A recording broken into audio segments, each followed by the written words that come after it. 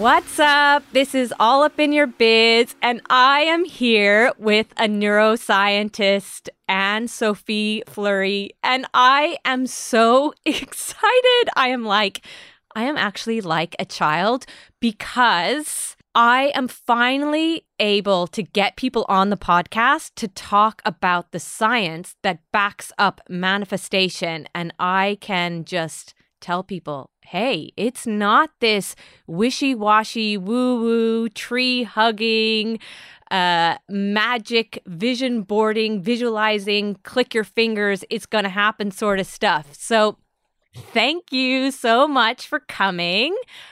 Anne-Sophie, I would love if you just introduce yourself and tell us how you became a neuroscientist and what it actually means to be a neuroscientist. First of all, thank you for that wonderful introduction, Yvonne. I'm so happy to be here as well. I've been following your posts on LinkedIn for a while now, and I'm just so glad that we had the chance to connect and actually do something like this. My name is Anne-Sophie Fluri. I am from Switzerland originally. My journey into neuroscience is actually, I think, quite relevant to this podcast. I grew up with a lot of self-doubt. I've been told I was lazy, I wasn't going to achieve anything. My teachers never really believed in me. I was never hanging out with the smart kids in school. I was a dancer, so I kind of prioritized that a lot. I just didn't really think that I would achieve the things that I had been told that I should achieve, going to university, having a good job, earning money. It just didn't seem possible for me for a long time. And I remember when I was 14, 15, I went to Thailand for the first time, and I traveled with my friend. It was just the two of us for a while, and we went up to this Buddhist monastery that was in the mountain. So they were completely away from everyone else. And they just lived up there in these caves, and I learned about how, they lived their life. And I remember thinking, this is so wonderful. It just seemed oddly beautiful to me to be so far removed from everyone else, to, rid yourself of your hair and your belongings. And just, what they said was, you're born alone and you die alone. And that might sound quite dark and deep, but, at the time, it just really resonated with me. And I remember at that moment making the decision, if I don't get into university, this is where I'm going to come. This is what I'm going to do. I'm going to be a monk. And a few years later down the line, I got into university to study psychology. And it wasn't, I was there, I was kind of surviving, right? I didn't really enjoy it so much. I was still quite depressed and just didn't really believe in myself. I don't really know how I got there. It was a great university, and I kind of just got in by chance. Still didn't feel like I earned it. And I went to a lecture. It was the first lecture that I had on neuroscience. And I remember learning about a study where they put monks into an MRI machine, and you could really see what was going on in their brain. And at that moment, everything fell into place for me. It was like, neuroscience is what I'm doing. And I've known about meditation for so long, and this was just the push that I needed. So from then on, I started meditating because I could see what's happening in the brain.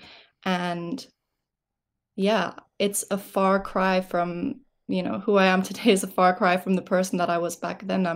I'm really happy. I'm positive. I believe in myself. I am excited about my life, excited about my future. And yeah, that's where it all started.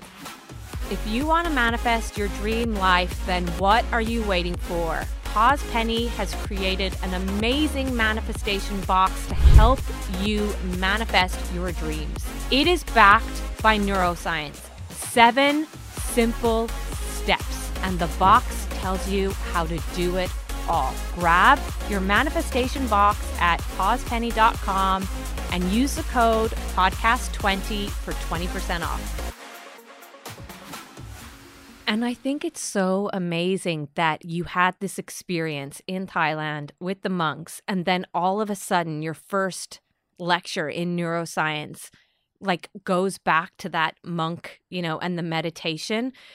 And sometimes I think with manifestation, I'm like, I don't know how it's happened. Is it just a coincidence? Or is there more? So for me, I would be like, as like the manifestor, I'd be like, that's a sign. It's a total sign that I am on the right track with neuroscience. I just know it because I was with the monks and I was like, this is where I'm going to be. And do you believe that there are coincidences, or do you think there's some power there and that actually happened? It was supposed to happen that way. It's a sign. Or what are your thoughts on that? Or do you just think, no, that's just the way it works? I think looking back at it now, it's so nice to make that connection, and it's such a nice story, and it really makes sense. At the time, and I think this is also due to the mindset that I had then, it wasn't like, oh my God, wonderful, all of a sudden everything is working out for me. It was like, yeah, I remember this, and it was more, I think I'm just like a lot of people are. I need evidence.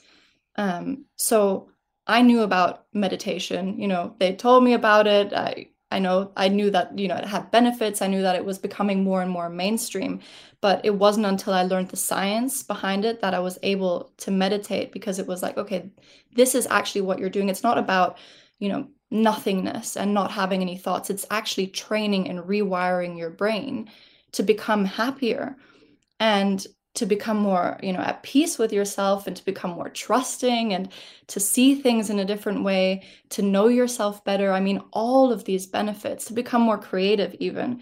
And once I was able to put that into motion and to see the effects for myself, then my mindset changed, and then I became happier, and I overcame my depression, and I overcame so many things that were holding me back in life, that now I look at it and I'm like, yes, there was something there.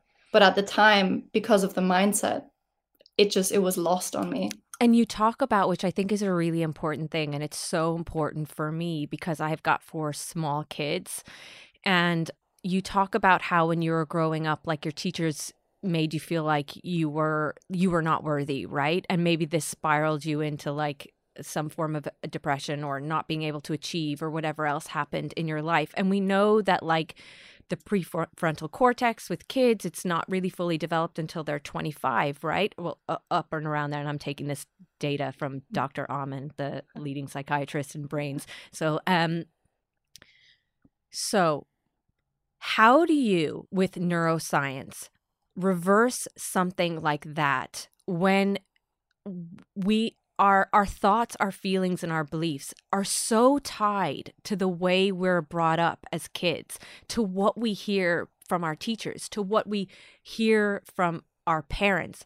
How do you rewire that brain? And can you to change it to this, self-worth, belief, and positivity? If you are a child, or even if you have if you're a parent, if you are advising a parent who has a child that maybe doesn't have that confidence, or just a person that was in your shoes, how do you do that with neuroscience?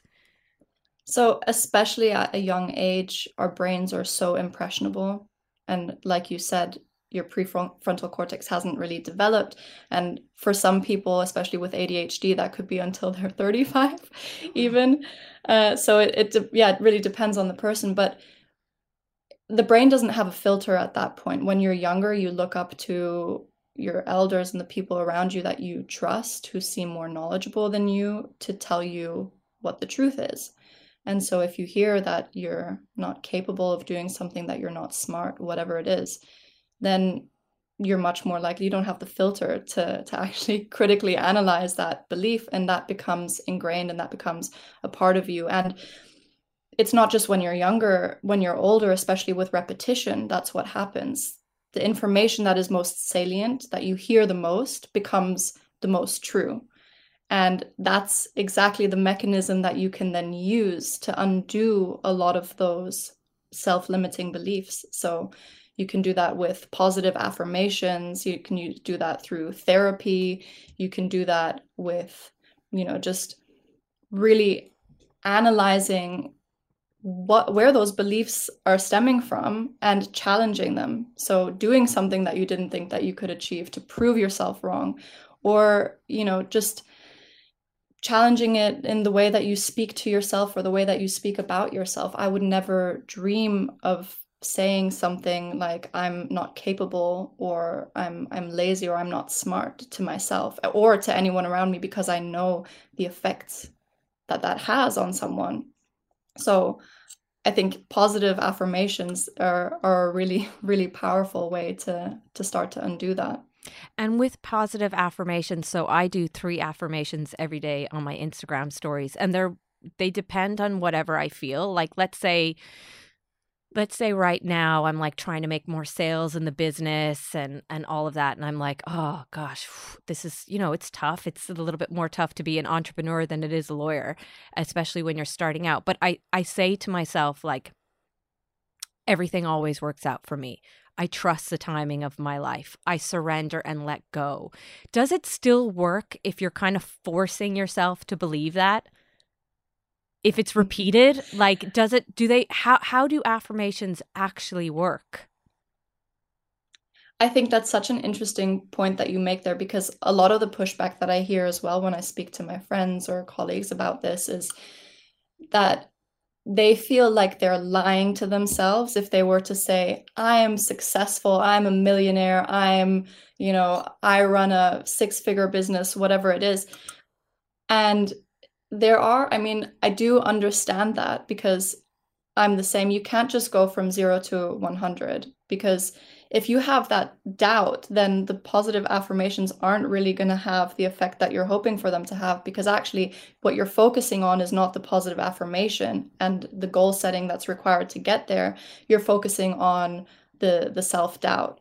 And so if you keep affirming something that actually keeps, bringing that doubt further and further and like front to mind, then I can see why that might not work. But there are ways to get around that. So, instead of saying I'm going to earn so and so much, $6 million this year, you can start by saying I allow abundance in my life, and just, changing the benchmark from absolute to something that's just maybe more welcoming something into your life. If you don't feel comfortable saying I am beautiful, then how about I feel beautiful, or I will allow myself to feel beautiful today, and just slowly, working on those limiting beliefs and undoing them until those become second nature, until, you've said them so many times that they become real and your brain is perceiving them as true, and then just,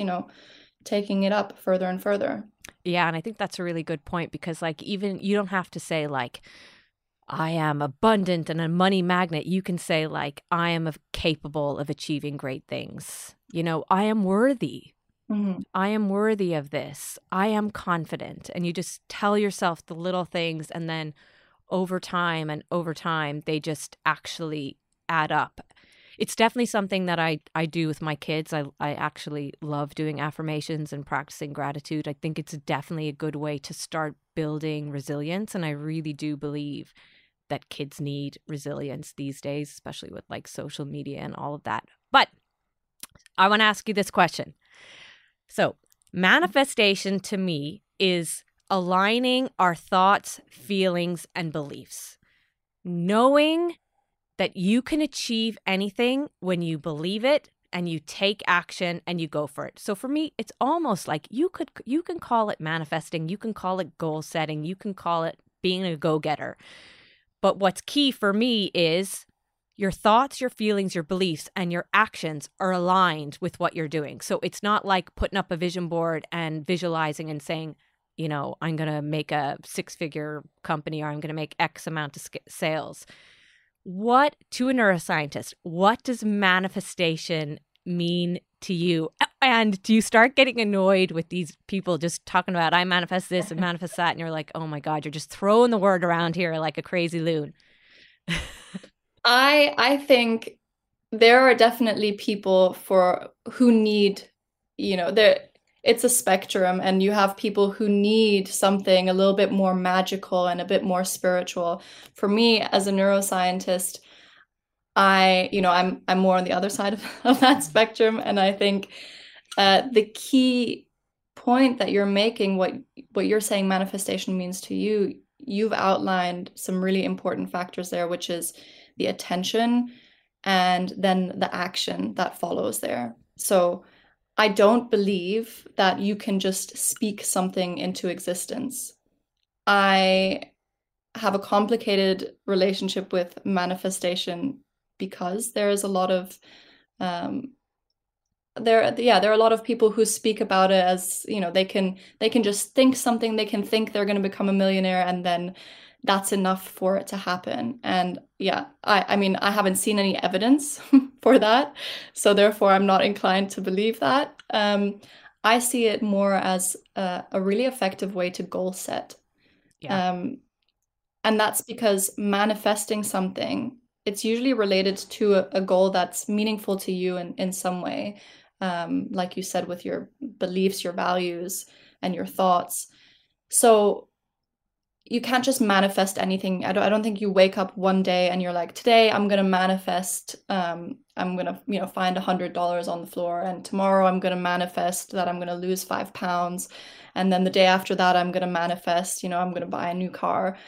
I think manifestation, when it is related to something meaningful and of value to you, then it's a clear goal and something that you're committing to working on over time. And manifestation helps you set that goal into focus every day, every morning, or however you choose to manifest, whether that's a, a board or through your words and affirmations, or, you know, a number of the other techniques. And I know that you post many different creative ways. And I think that's also really important because people are, learn different ways visually, by hearing, by saying, by doing. So if you're using manifestation to set a goal, then it's really effective because it reminds you to go after that goal, and it reminds you to take action to achieve that goal. And I think a lot of the time it makes me think of New Year's resolutions. You enter the new year, people have a long list of goals, things that they want to achieve. And they're just kind of loose goals, something that maybe everybody wants to do: a new job, a new relationship, a new partner, a new house, a new car, whatever it is, being healthier. And they're just broad goals that anybody would, probably like to have, or it's something that you've thought about for a long time, but you've never taken action. And that's the key there. You have a loose goal. You don't goal set every day. You're not taking one big thing or one theme and figuring out how you're gonna every day get closer to that.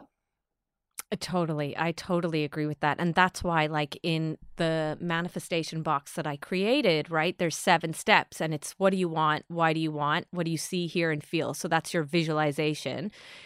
And then card number 6 is your actions card. So, like, write down what actions are you going to take every day to achieve your goal. But sometimes I do wonder, are there things that we can manifest and it just seems totally crazy? So like, my story was I had 3 miscarriages before I had my son.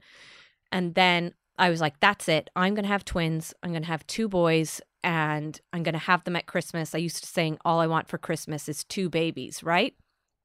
I got pregnant with a little boy, so no twins. Then I got pregnant with a girl, and she passed away during pregnancy at 21 weeks. Then I had another little girl, and I was done. I was like, I'm done. I've got 2 and done, and I'm happy. I've set up Pause Penny. And then I got pregnant. We said we'd go for a third. I got pregnant.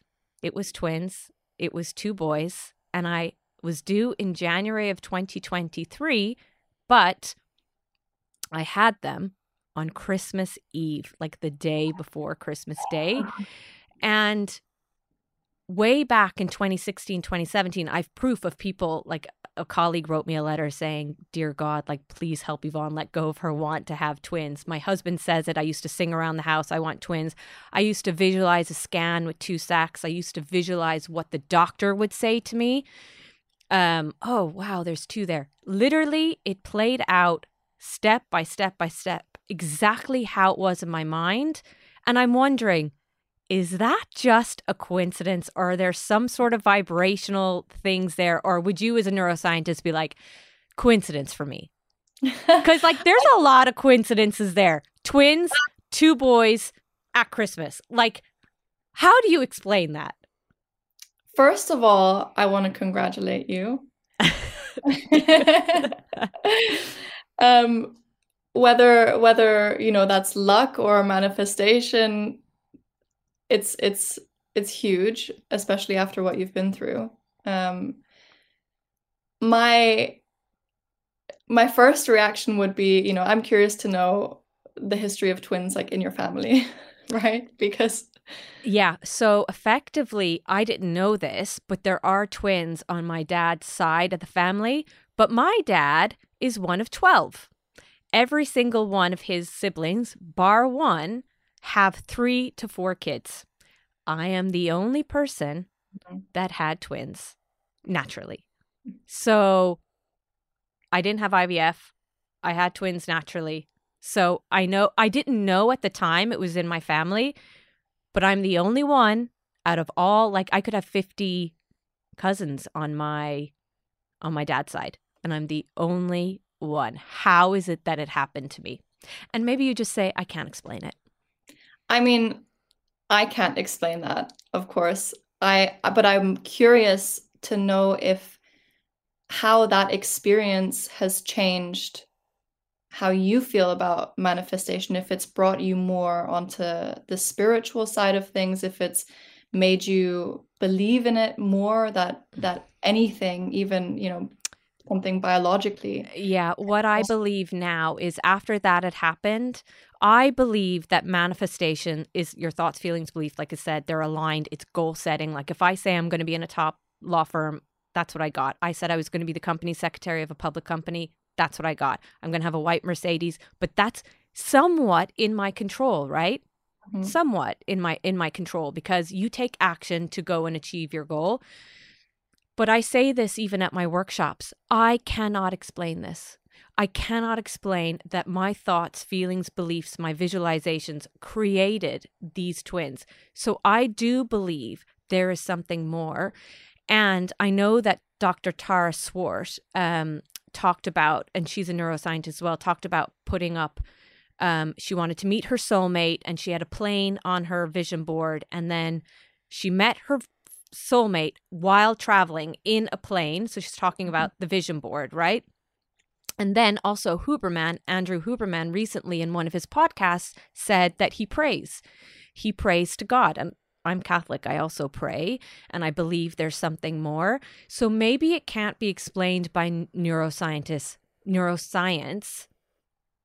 but there is something. There has to be, because I don't believe that there can be so many coincidences. And I do believe maybe it is that it's just something more, and maybe that's just the answer. But I do believe if you believe yourself that it can happen, if you visualize and you take action and you keep that vibration high, whether it's practicing gratitude, saying affirmations, knowing you're going to get there, then I believe that almost anything is possible. I think that's such a beautiful mindset that you have there, because especially with that example, you're showing that you can manifest something that biologically, you know, you have limited control over. And that's another level of self-belief that I feel like a lot of people, they would struggle to get to that point. And what would you do, like, as a neuroscientist, if you had somebody now that's, you know, starting out? I see it on LinkedIn all the time. You know, there's so much, like, fights for, not fights, but like, ghostwriters, and they want to get business. And I see it. I'm only aware of it now because I'm actually on LinkedIn posting, and I can see even in their comments saying like, oh, the self-doubt and what should I do? And if somebody has this is trying to build their brand and they keep getting rejection after rejection, and it feels like it's a hard slog, what would you tell them in order to have this like amazing self-worth and belief in their head that will actually impact their brain for positivity? So I would say there are a few things that you can do. And let's start maybe with using visualization as the way to go forward, because I know that a lot of people like to use visualization for goal setting, and it does work to some extent, of course, if you are actively setting that goal again and again. But in the scientific literature, what we can see is that there's a distinction between goal-oriented visualization, so where you're visualizing yourself having this successful brand, how you're going to look, how you're going to feel, how you're going to walk, where you're going to be, the surroundings. Maybe you have a new corner office or something like that.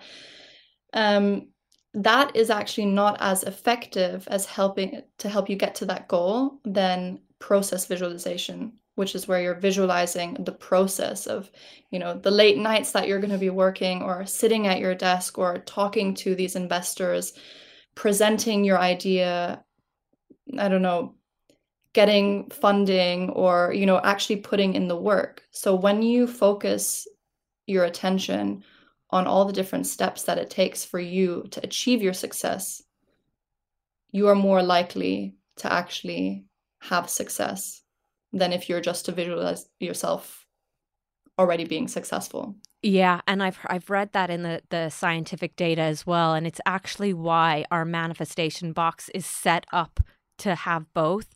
So the see, hear, feel card is, what is the end result? What do you see? What do you hear? But also, like, what do you hear you're saying to yourself? Are you saying it's so hard? I'm so tired. This is terrible. Like, what are your thoughts in your mind? And what do you feel? The gratitude, the joy, the excitement.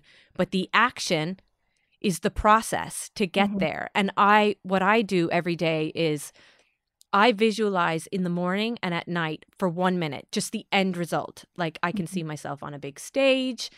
That's where I see myself going, right? And doing huge manifestation workshops.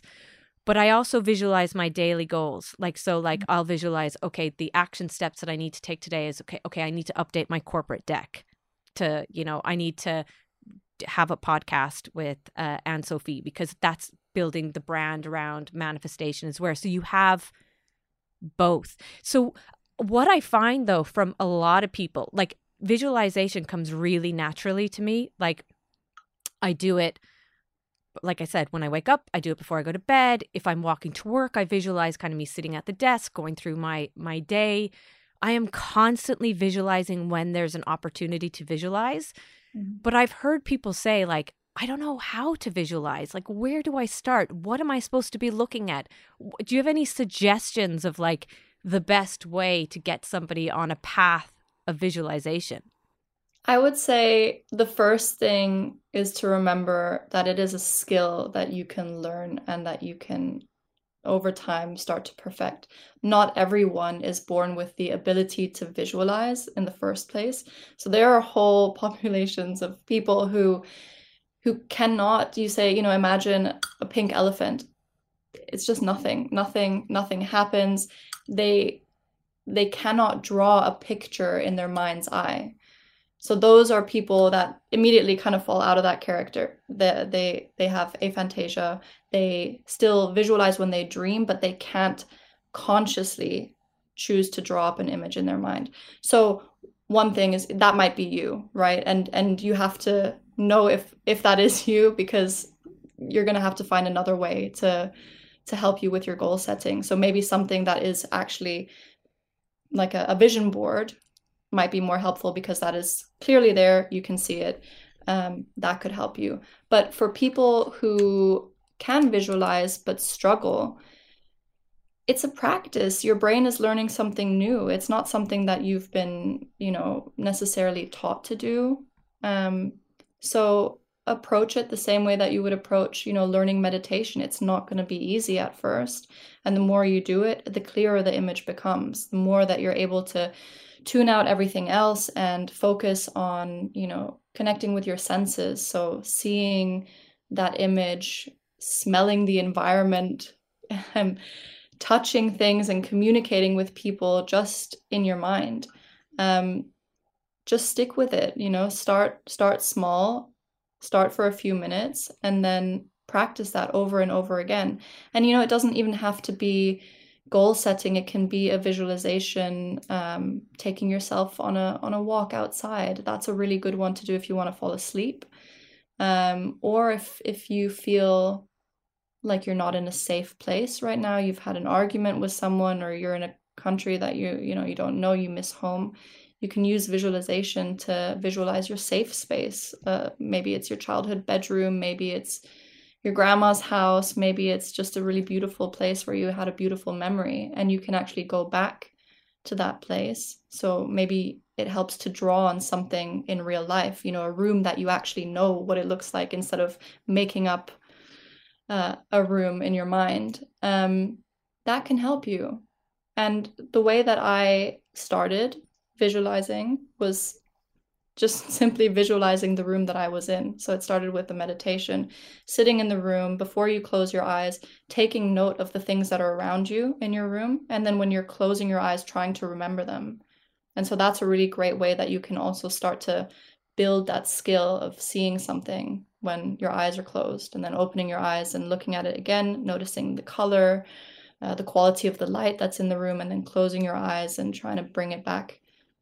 Yeah, that's amazing. I like when I visualize, so I wanted to get a particular speak at a particular wellness event. It was the biggest wellness event in Ireland, called Wellfest, and I was there in 2022. So what I do to help myself visualize is I put myself in the situations to help me then visualize what it's going to be like. So I went to Wellfest. I sat in the crowd in the tent that I wanted to speak at. I looked up at the speaker and I closed my eyes and I was like, someday I'm going to be on this stage. And then I started taking steps to get there. And the following year I was on the stage. But when I got to the point of where they said, we want you to speak at the event, I started visualizing what the tent would look like, how many people would be in the tent, what I was wearing. And it's funny because they told me, oh, maybe 80 people will show up. And I was like, but in my visualization, there's like 250, 300 people there. So because I had to give a manifestation pack to every person that showed up. And I was like, so they told me make 80 packs. And I was like, but like in my visualization, there's way more. And I believed it. And over 300 people showed up. We ran out of packs. And it was exactly how I looked like I thought I would be. So do you believe like there's like Michael Phelps, there's a story of him, like I think it was his 8th Olympics, and he used to practice with his coach the obstacles. And so his coach, what he would do would he'd take off his goggles and he'd stand on them. And so then Phelps had to like swim with maybe no goggles or water in his goggles. And what effectively happened at the Olympics was that water got in the goggles and he was able to overcome that challenge and eventually win. My challenge is this. I never, ever visualize the obstacles, even though I know science says you should visualize how you'd overcome them, because I believe our brains are so powerful that it will happen. And that's exactly what happened to him. And I know I can't explain it, but anything that I've thought about at lengthy periods of time, and now moms, like, because I know a lot of moms will listen to this, I'm not talking about you going into your kid's room and being like, oh my God, imagine if they're kidnapped, like the odd fleeting feeling of something happening to your child. I'm talking about consistent, negative, repeated thoughts in your head happening, which happened to Phelps. So what do you think about manifesting in the negative? That's really interesting. And I feel like this kind of draws on our negativity bias. So in pop psychology, we like to throw around this ratio of you need three positive things to happen to cancel out one negative event happening because of how strongly a negative event imprints on you. You have a higher emotional reaction to it. You remember it, therefore, a lot more vividly. And if you look back at evolution, they say that this is because we have to be, prepared in case anything goes wrong, in case there's any dangers. We have to be able to learn from negative experiences. And they say that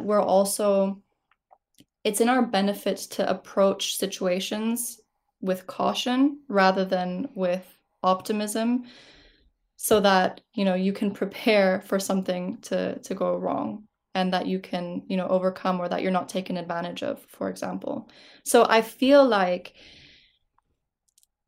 it depends. Personally, I also don't visualize negative outcomes of something, because for me, it feeds into that negative thought cycle, which is, and we're talking about how I was in the past. That's a pathway that was really, really deep for me. So I want to do anything that I can avoid to get back into thinking about the negative outcomes. So for me, it helps to visualize the positive things, to be aware that there are things that might go wrong, to maybe take note of them, but not to visualize them happening, not to get too caught up in what I'm going to do if they do happen. Just being aware of them is enough for me.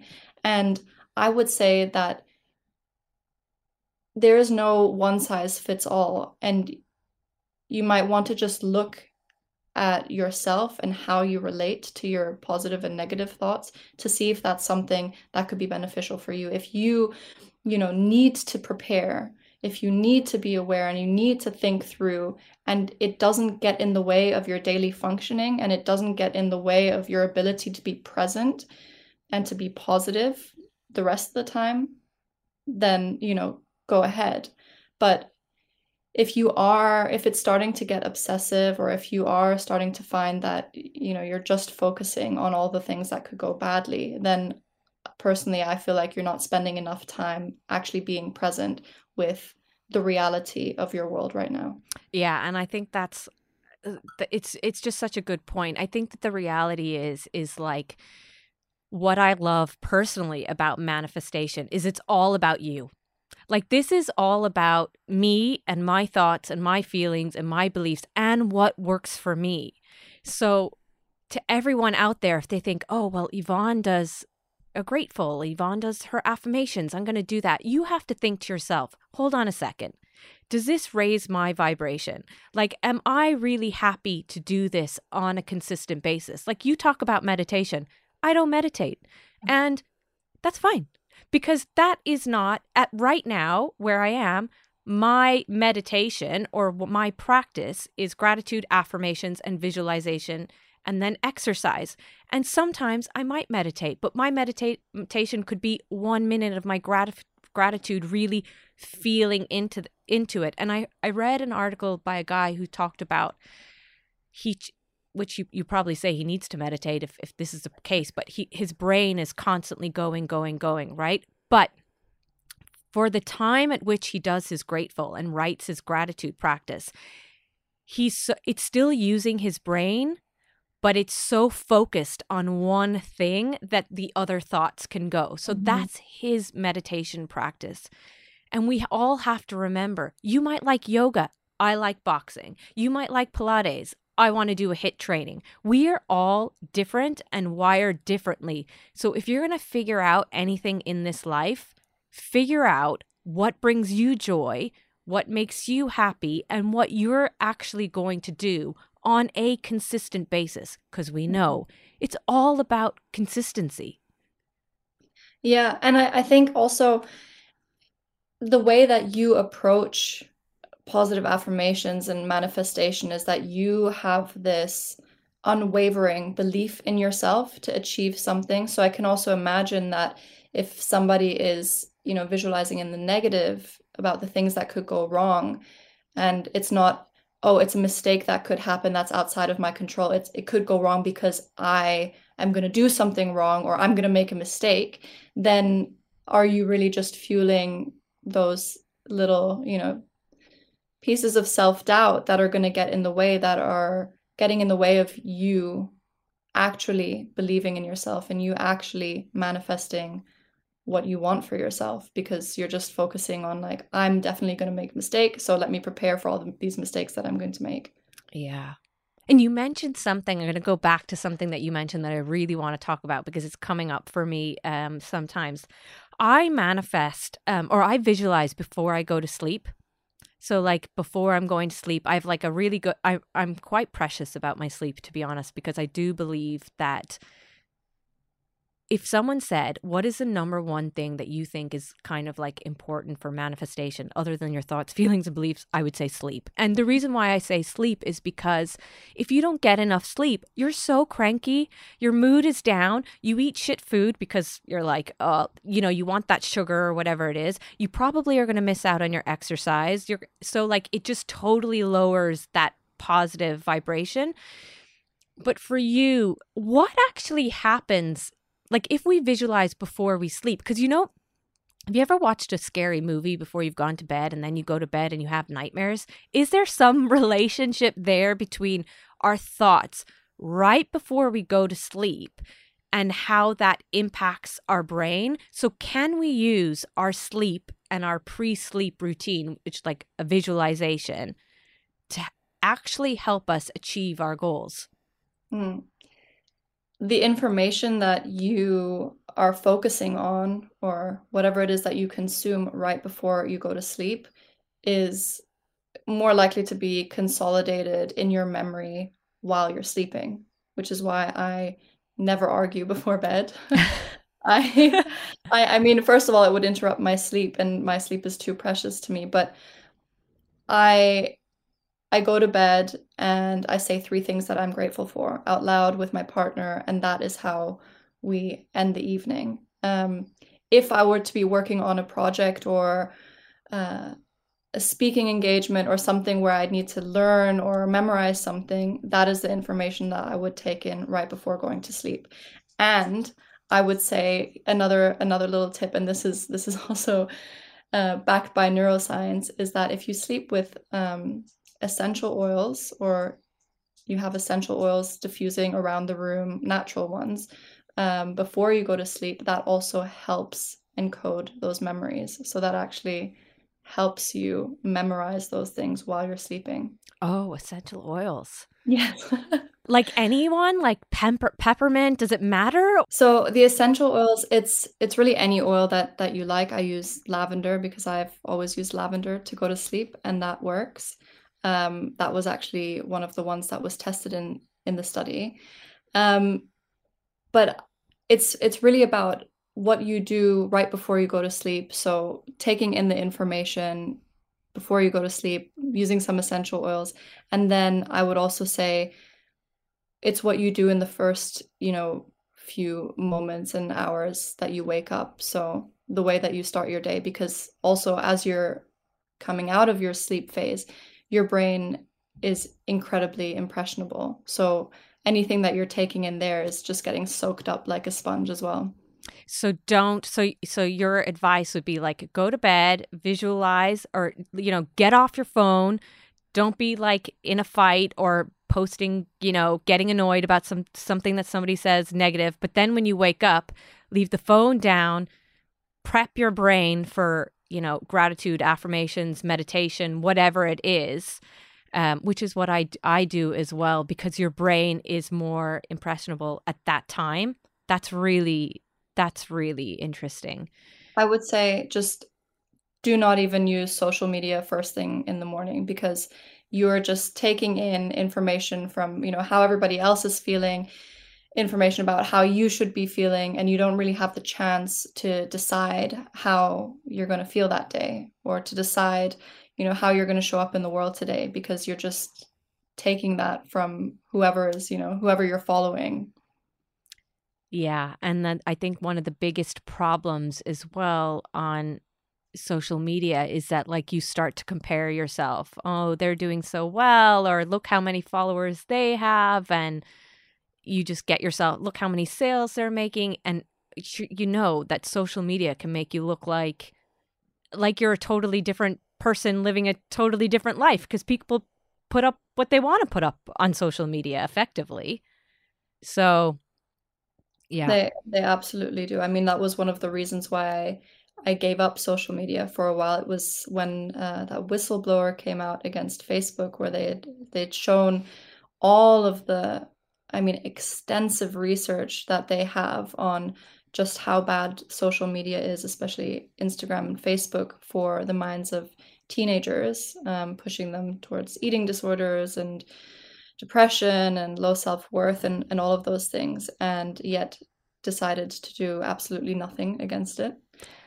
Yeah. And, after I had, the baby had passed away, and then I had another little girl named Penelope, but I had a very traumatic kind of afterbirth of having a C-section infection, and I had a hemorrhage, and just like in like a crazy kind of space. And plus that pregnancy, which kind of reminds me of the essential oils you talk about, because there was a study done on mice, pregnant mice, and they gave them a scent, so like a peppermint, and when they gave them the scent, in addition to that, they would pair that scent with like an electric shock of some sort. And when the baby came out, once that baby smelled that same smell but not have the electric shock, they would have a stress response. Mm-hmm. And I thought that was really interesting, that while I was pregnant, could this translate to like my anxiety, my fears, and to the baby, right? So that's why it was so important for me that, look, I can't control the past. Like, I had anxiety, and I had anxiety during pregnancy because I had a loss before. So like, get over it. I'm not going to go back to my past and start getting annoyed with myself.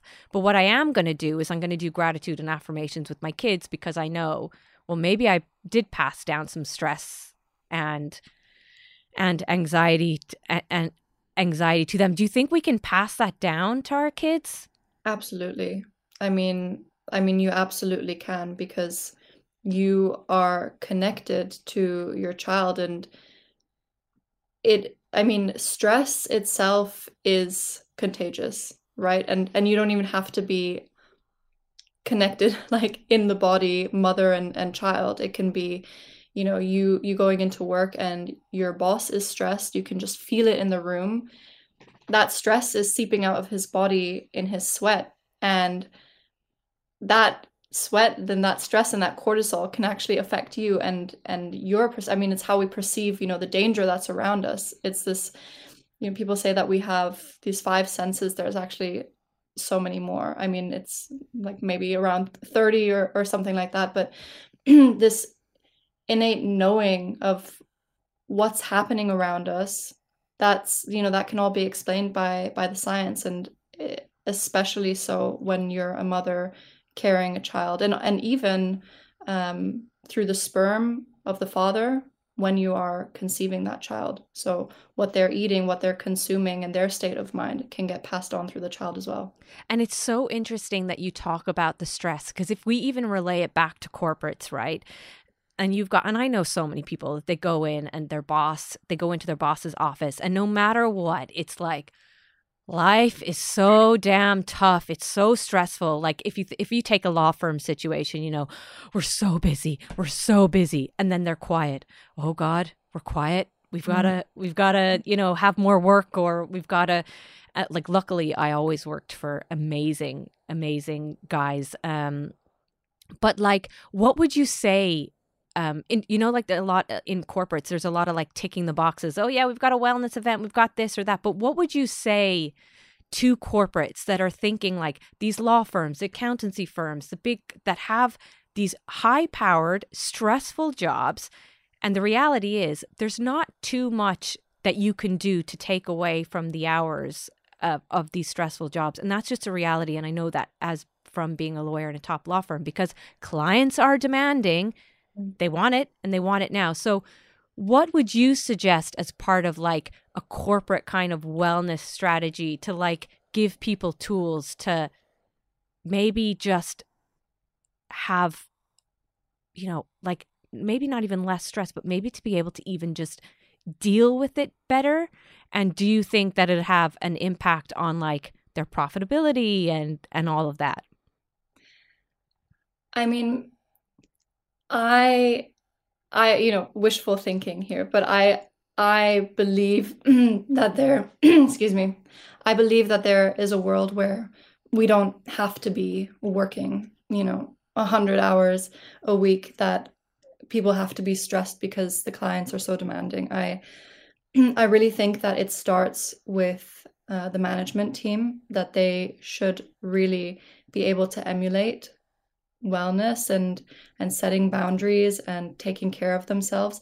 They're not even performing at the best of their abilities when they're not sleeping, when they're stressed, when they're not eating properly, and that's the real shame. So I feel like it is absolutely tied to productivity. If you take care of yourself, if you have good relationships with people outside of your work, if you're setting boundaries, if you are, taking care of your body and your mind, because you're more creative, you're more trusting of other people, the ideas are flowing, the way that you approach problems is completely different than when you're approaching things from this place of, fight or flight and stress response.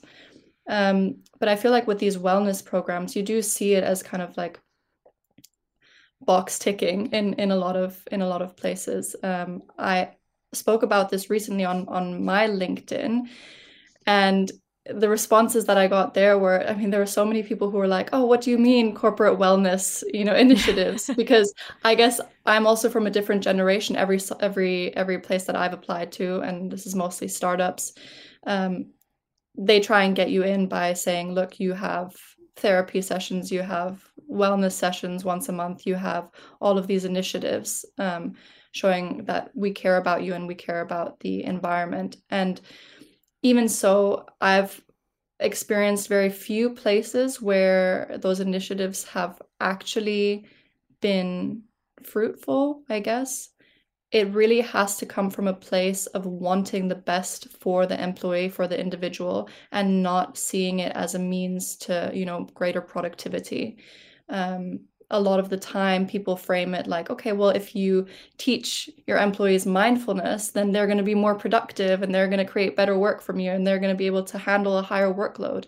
The same thing with like resilience is, to what extent do you want your workforce to be more resilient so that you can ask more of them, versus actually changing the way that you approach things? And I think, yeah, it's going to be difficult to achieve that, because one company can only do so much internally. They're still competing against a bunch of other companies that are playing the game, that are, pushing people to the brink.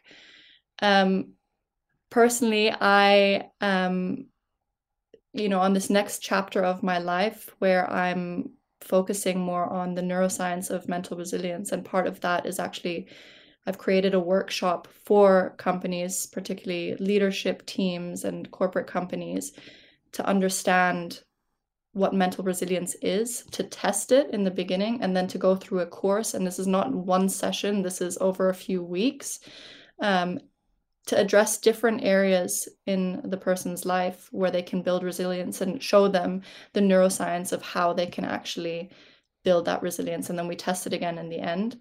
And we also audit the company to show exactly where their downfall is and like what the things are that they can keep working on. This is called Rewire, so aptly named. It's such a good name. It's such a good name. And it should be a name for your podcast when that's going to start, because I can't wait for more neuroscience-based podcasts. But I do agree with you. I think it starts with the top, the management team. It's funny, in law firms, I remember you'd get very little sleep, especially if you're on a corporate transactional team like I was.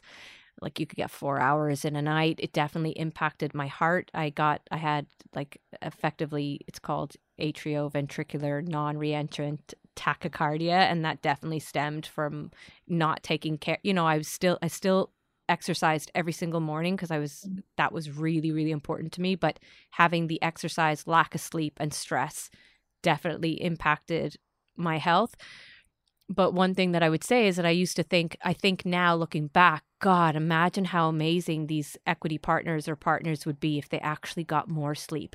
Imagine how amazing these entrepreneurs who are like superstars and doing so well. Imagine how even more amazing they would be if they got more sleep, because I do think it's fundamental to like being creative and which is like ultimate when you're an entrepreneur. But I know when I went in-house, the new general counsel that I report to, he said to me, hey, I'm going on vacation on these dates. I'm going hiking. So like basically do not contact me unless it's urgent. You can send me a text message. And that was such a great signal to me that like, okay, well, if he's the top guy in here in the legal team and he can go on vacation and he can switch off, well, then he's telling me when you go on vacation, I want you to switch off.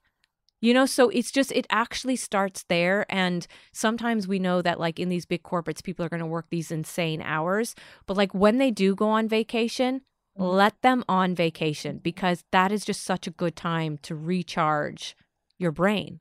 Mm-hmm. Yeah, it makes me think of when I was on vacation in the middle of the desert. It was a surprise vacation that my partner had booked for me. And on the day of my engagement, I was, being hounded by email and text message and everything to jump on these calls. And I was thinking, it's 5 days. Please leave me alone for 5 days. And it really does start with the little things, like getting emails out of office hours, from your management team or from the CEOs. It's fine if they decide that that's how they want to work, but they should still signal by scheduling those emails for work hours. So, I opened my laptop today, for example, and saw a message from like 1:45 a.m. And that's fine because they know that I'm not working at those hours. But, just wait, just wait until 8 a.m., 9 a.m. I absolutely agree with you there, because I think the thing is that what people don't recognize is that sometimes, like me, for example, I'm a real, like, I need to respond. It's like in my DNA, like I need to respond quickly. If you send me an email, like I'll work on it. So if you send me an email, it is very likely that I'm going to respond. Mm-hmm. So we need to be mindful that if it's not urgent, schedule it. Yeah. Like, because that actually starts to consume the mind of the employee. And then, like you said, they're going to bed. It's on their mind. They can't get themselves to sleep. So it's like these little things that you can do to just like, oh, yeah, I'm just getting it off my desk. Well, you're getting it off your desk and you're putting it on the mind of the employee who's now thinking about how they're going to go research this particular legal topic or whatever it is, or do X, Y, Z, and how they're going to prioritize it all because you just wanted to get it off your desk. So I think there's so much to be done there. And I definitely think visualization, neuroscience, manifestation, corporate goal setting is actually just going to be part of the strategic goals and wellness of lots of corporates going forward. But last 2 questions for you. Who are you grateful for? I always say the same thing, and I feel like I should change my answer. I'm grateful for my dog, Luna. She was here just a few moments ago. Cute. That's always the animal that I choose, just because she's given me so much love, and she's, the reason that sometimes I get out of bed in the day, because I need to take her for a walk. I need to take care of her. And so she's taught me also how to take care of myself. I'm always grateful for Luna. And second question, what are you manifesting, or what is a goal for you? I am manifesting writing a book. So that's a goal that I have. I'm currently in the stages of preparing something and pitching it out to people, but who knows how long it will take, but that's on neuroscience is like a specific. Can you tell me any more? Yes. So I would like to weave. I don't want to just have a scientific book, although, probably will. Those are kind of the books that I read the most. But I would like something that ties in, my personal life and my personal experiences, the things that I've overcome, and then the neuroscience behind the techniques that I've used to overcome them, or just some more insights into what's happening in the brain of someone, when they're going through something really difficult. Yeah, I'm definitely gonna a book is on my list as well. But like I said on my LinkedIn post, get the cover of the book. You've already started. Go into your bookstore, put it on the top shelf, visualize it at number 1, and obviously take those steps, which it sounds like you're already doing, to do. And I want to see a book come out about kids and the mindset and manifestation and what parents can do. So that's another thing. And I just saw on LinkedIn that a neurosurgeon, James Doty, I think his name is, he's got a book called Manifestation and Neuroscientist, and that's coming out in May. So like, I just think this is such a great space to be in. And Sophie, like your neuroscience is just going to get bigger and bigger, and people are starting to, like Huberman has made it cooler and cooler, and same with Dr. Tara Swart. So I guarantee you will be back on this podcast, and I cannot wait for your book. I cannot wait for your podcast. And where can everybody find you right now? Where are the best places to find you? Thank you. I am really focusing my attention on LinkedIn at the moment. So you can find me on LinkedIn. My name is Anne-Sophie Fluri with an I, Fluri. And a brain emoji. Yeah, yes, a brain emoji. I'm gonna get back on Instagram shortly, but in due course. I can't change my username on there. Oh, you can't change your username? Why not? My username is like a little bit, unprofessional. Come on, tell us. What is it? What are you on Instagram? You can cut this out if it's not, to the tone of... No, it's all to the tone. People want to know. All right. On Instagram, you can find me at Coochie by Gucci. And this just goes to show as well, guys, have a bit of personality.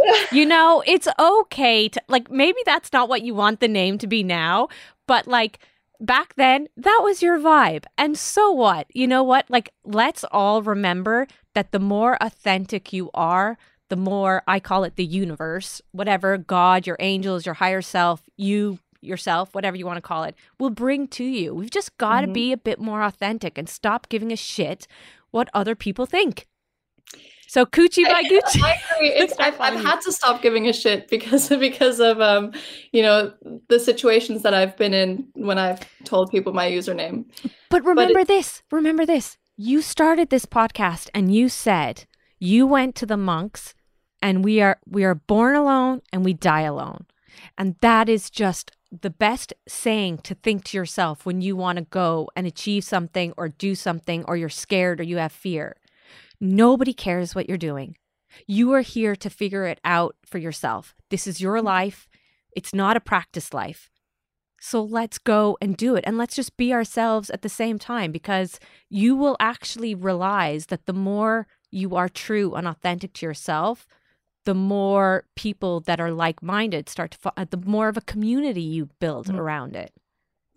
And I will say, it was based off of this username based off of an inside joke that I had with an ex-partner's brother who's now sadly passed. So I remember it, dearly. It's kind of a tribute to him. So yeah, it's, there's always a story behind these things. Well, I'm going to find you now. I'm going to find you. You better be in your stories today. I love the stories on Instagram. Okay.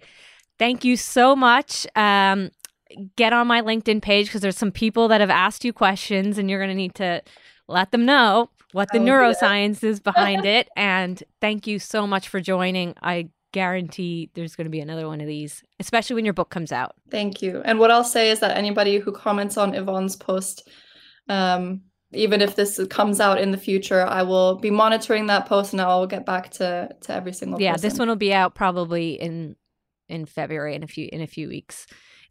But I'm so excited. I'm so excited for people to hear. I'm really excited. Thank you so much for having me. Yeah, thank you. Bye. Bye. Back to work we go.